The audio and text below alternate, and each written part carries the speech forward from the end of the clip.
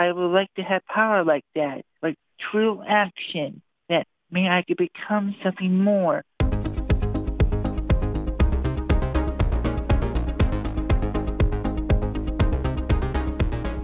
Welcome to the Telling It Our Way podcast. I'm Becca. And I'm Allie. In this podcast, we bring you stories by disabled people about disabled people. Stories from the everyday lives of self-advocates with intellectual and developmental disabilities. These are real people with complicated lives. They don't want your pity, and they don't exist to inspire you. This is not inspiration porn. So, Becca, today we're talking about hobbies and passions. Did you know that according to a survey done by Statista between 2022 and 2023 that had 60,000 respondents, that cooking is the most commonly reported American hobby? Well, I guess I'm basic because I also love to cook. Yeah, and pets and video games came in 3 and 4 as the most common hobbies. Well, I also have pets. So again, I guess I'm right on average. I also have pets. So what is your favorite hobby? Well, like I said, I love to cook, but I'm a fiber girly. I'm really into knitting and also weaving and crocheting and macrameing and all the things that tie yarn up into knots. Those are my things I do in front of some good reality TV. What about you? I also like to knit a little bit, but not nice things. I like to think that I could start like an Auntie Allie's Crappy Crafts Etsy store where people could buy things that they like pretended like they made themselves and pass it off as that. But I love being outside and biking and hiking and making campfires. That's like probably one of my favorite things to do.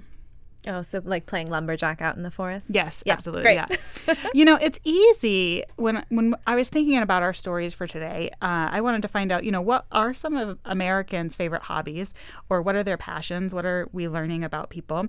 And it's really easy to find that information. You can just sort of find lots of different statistics. But when you try to find info about hobbies or passions for folks with intellectual disability or developmental disabilities, you don't really find anything out there about what folks like to do. What you tend to find is websites suggesting what hobbies might be nice, particularly in relation to how to develop movement within this population. Try walking or swimming because then you can stay healthy, right? So all these hobbies are about prevention. Or even they might say something like video games can be popular and they're really good for developing X skill. Mm-hmm. So there's never sort of any information just purely about what do people like doing. It's always tailored to, and how would this help this person in some way? Yeah. So I think this is, in some ways, I think this is a subcase of something that we're all subject to. I think a lot of the time people are like, what hobbies can I do that also makes me $100 a month on Etsy? Or what hobbies can I do that also will let me lose weight? Or these kinds of things where we think about the things we do in our leisure time have to have some sort of productive value. But I think you're right that this is experienced slightly differently by people with intellectual and developmental disabilities, which is a point I'm going to come back to later in the episode. But first, I think I'd like to hear a story. So our first story today is from Darius, who tells us about his hobby, the Special Olympics, and how that has transformed into a passion for him as he pursues his goal to become a leader in his sports community.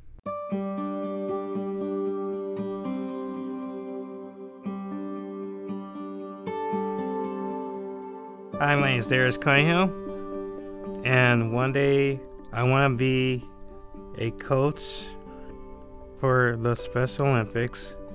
I do Special Olympics a lot. I do track and field, and won gold. I'm happy during it.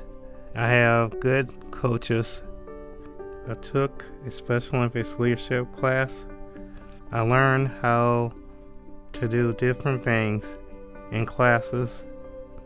We pick goals. We learn how to be a better leader. That means to know to speak when listen. At the same time, I meet new friends from other cities and colleagues.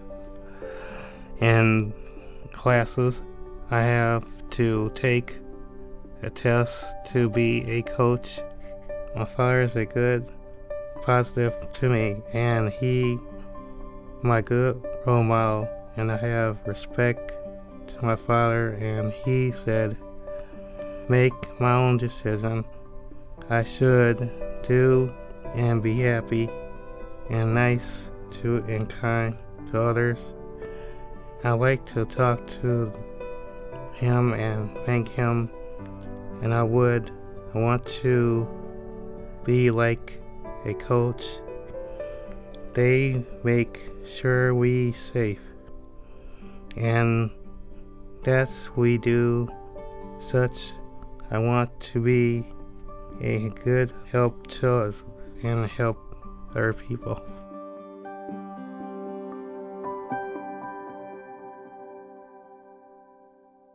Thank you, Darius, for that story.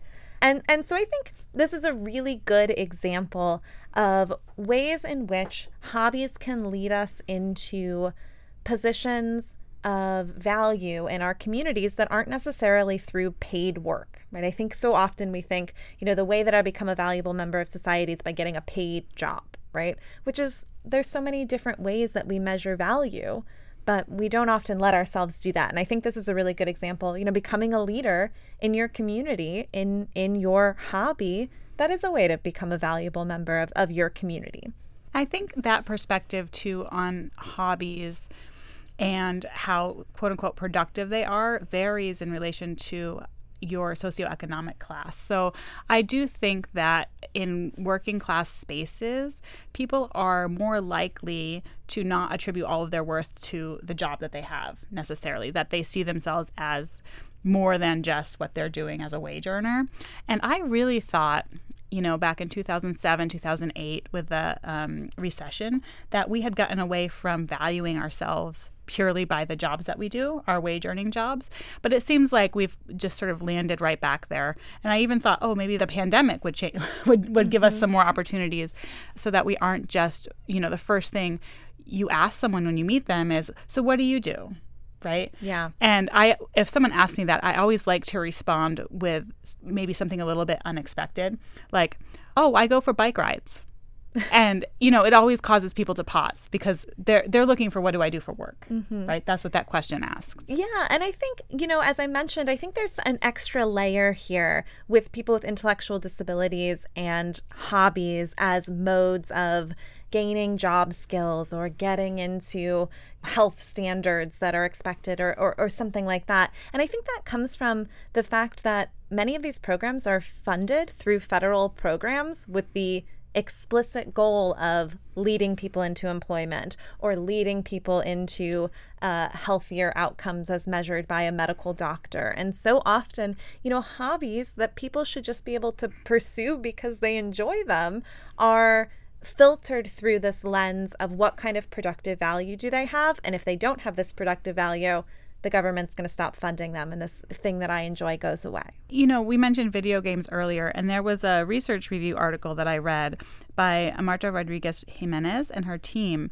and they focused on trying to figure out what kind of research is being done with video games and people with intellectual disability. And they found that it's great. It's great because it helps improve cognitive skills for people with intellectual disability. So therefore, the assumption is we should continue to allow access to this. And it's like, well, what if playing video games is just fun? What if it's actually not valuable at all? What if we all just embrace this movement, the art of doing nothing? Yeah, I mean, and who gets to decide what's valuable and how do you determine what that metric is that you're measuring? If a video game's fun, that is valuable. It doesn't matter if there are other outcomes that are related to it. But I actually think this is a really good spot to pivot into our next story. So our next story comes from Tyler, and Tyler is going to tell us a little bit about his love of watching anime and how that genre has become a kind of creative outlet for him. So let's listen.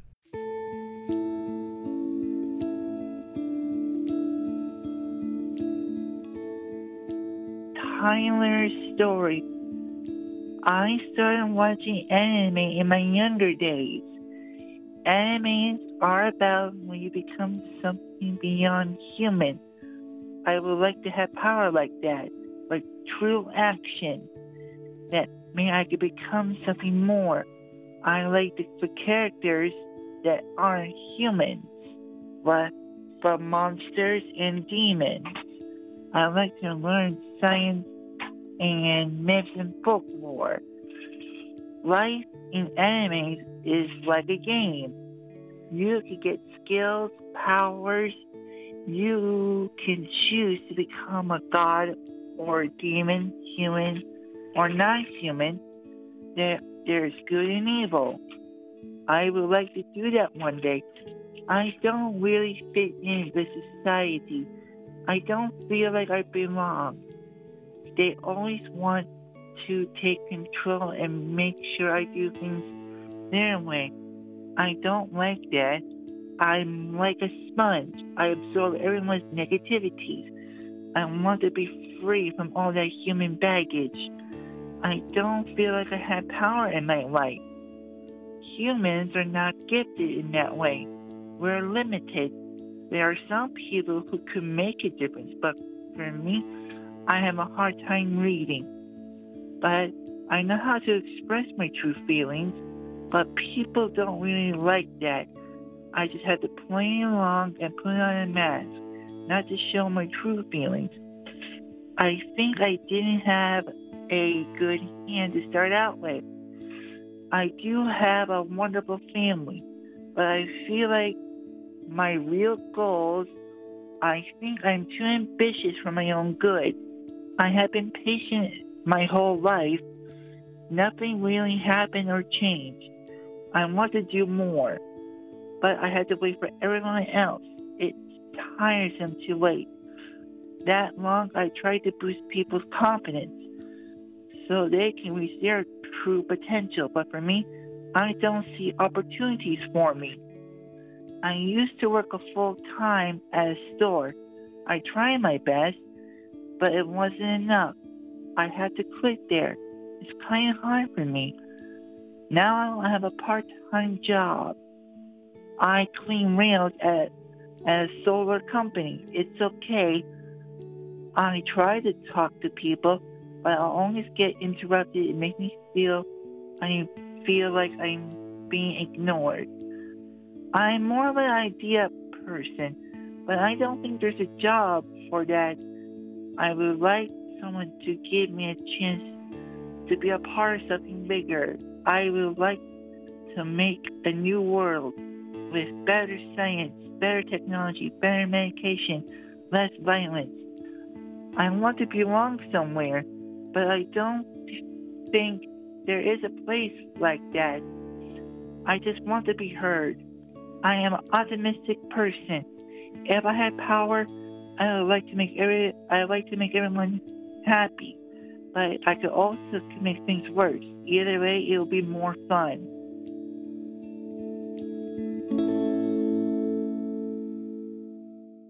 Thank you, Tyler, for that story. You know, I'm so touched by this story from Tyler. I'm really affected by it, listening to it. And I think it is really beautiful the way in which Tyler uses anime as a way to imagine new kinds of worlds that are more inclusive and accepting, or worlds where people's value is calculated in different ways. And I just think that's really a powerful message. And I think what's great about Tyler's story, too, is that he reflects about how boring work opportunities are and how it leaves him with so much need for creativity and for immersing himself in a different world. And I think that's very relatable to so many of us when you get stuck in a rut in your workplace and you spend 8 hours a day in this very much complete boredom, right? I think many of us have had jobs like that in the past. And I love that he's able to counter that with his passion for anime. But I'm also wondering, how can we get word out there that people like Tyler have a lot to offer through this imaginative landscape that they can develop and immerse themselves in? Right. That creativity is a skill and a valuable one, too. Yeah. I mean, I think that we let people tell their stories the way that we have the opportunity to do here. We are really looking forward to a second season already. We're not even through the first season, but we would love to hear from any of our listeners with intellectual or developmental disabilities. What are your hobbies? What are you passionate about? Feel free to get in touch with us via our website. We're really looking to find some folks who can tell more of their perspectives and stories. And before we end, I just want to thank our contributors, Darius and Tyler, our associate producer, Connor Smenner, and our Telling It Our Way advisory board members, Jorita Fox, Quinn Thomas, and Gavin Daly. And a special thanks to WGTE and our producer, Chris Pfeiffer. To access transcripts for this show and any other show notes, please visit wgte.org/ourway. I'm Allie Day. And I'm Becca Monteleone, and you've been listening to Telling It Our Way. WGTE. Voices around us. WGTE is supported in part by American Rescue Plan Act funds allocated by the City of Toledo and the Lucas County Commissioners and administered by the Arts Commission.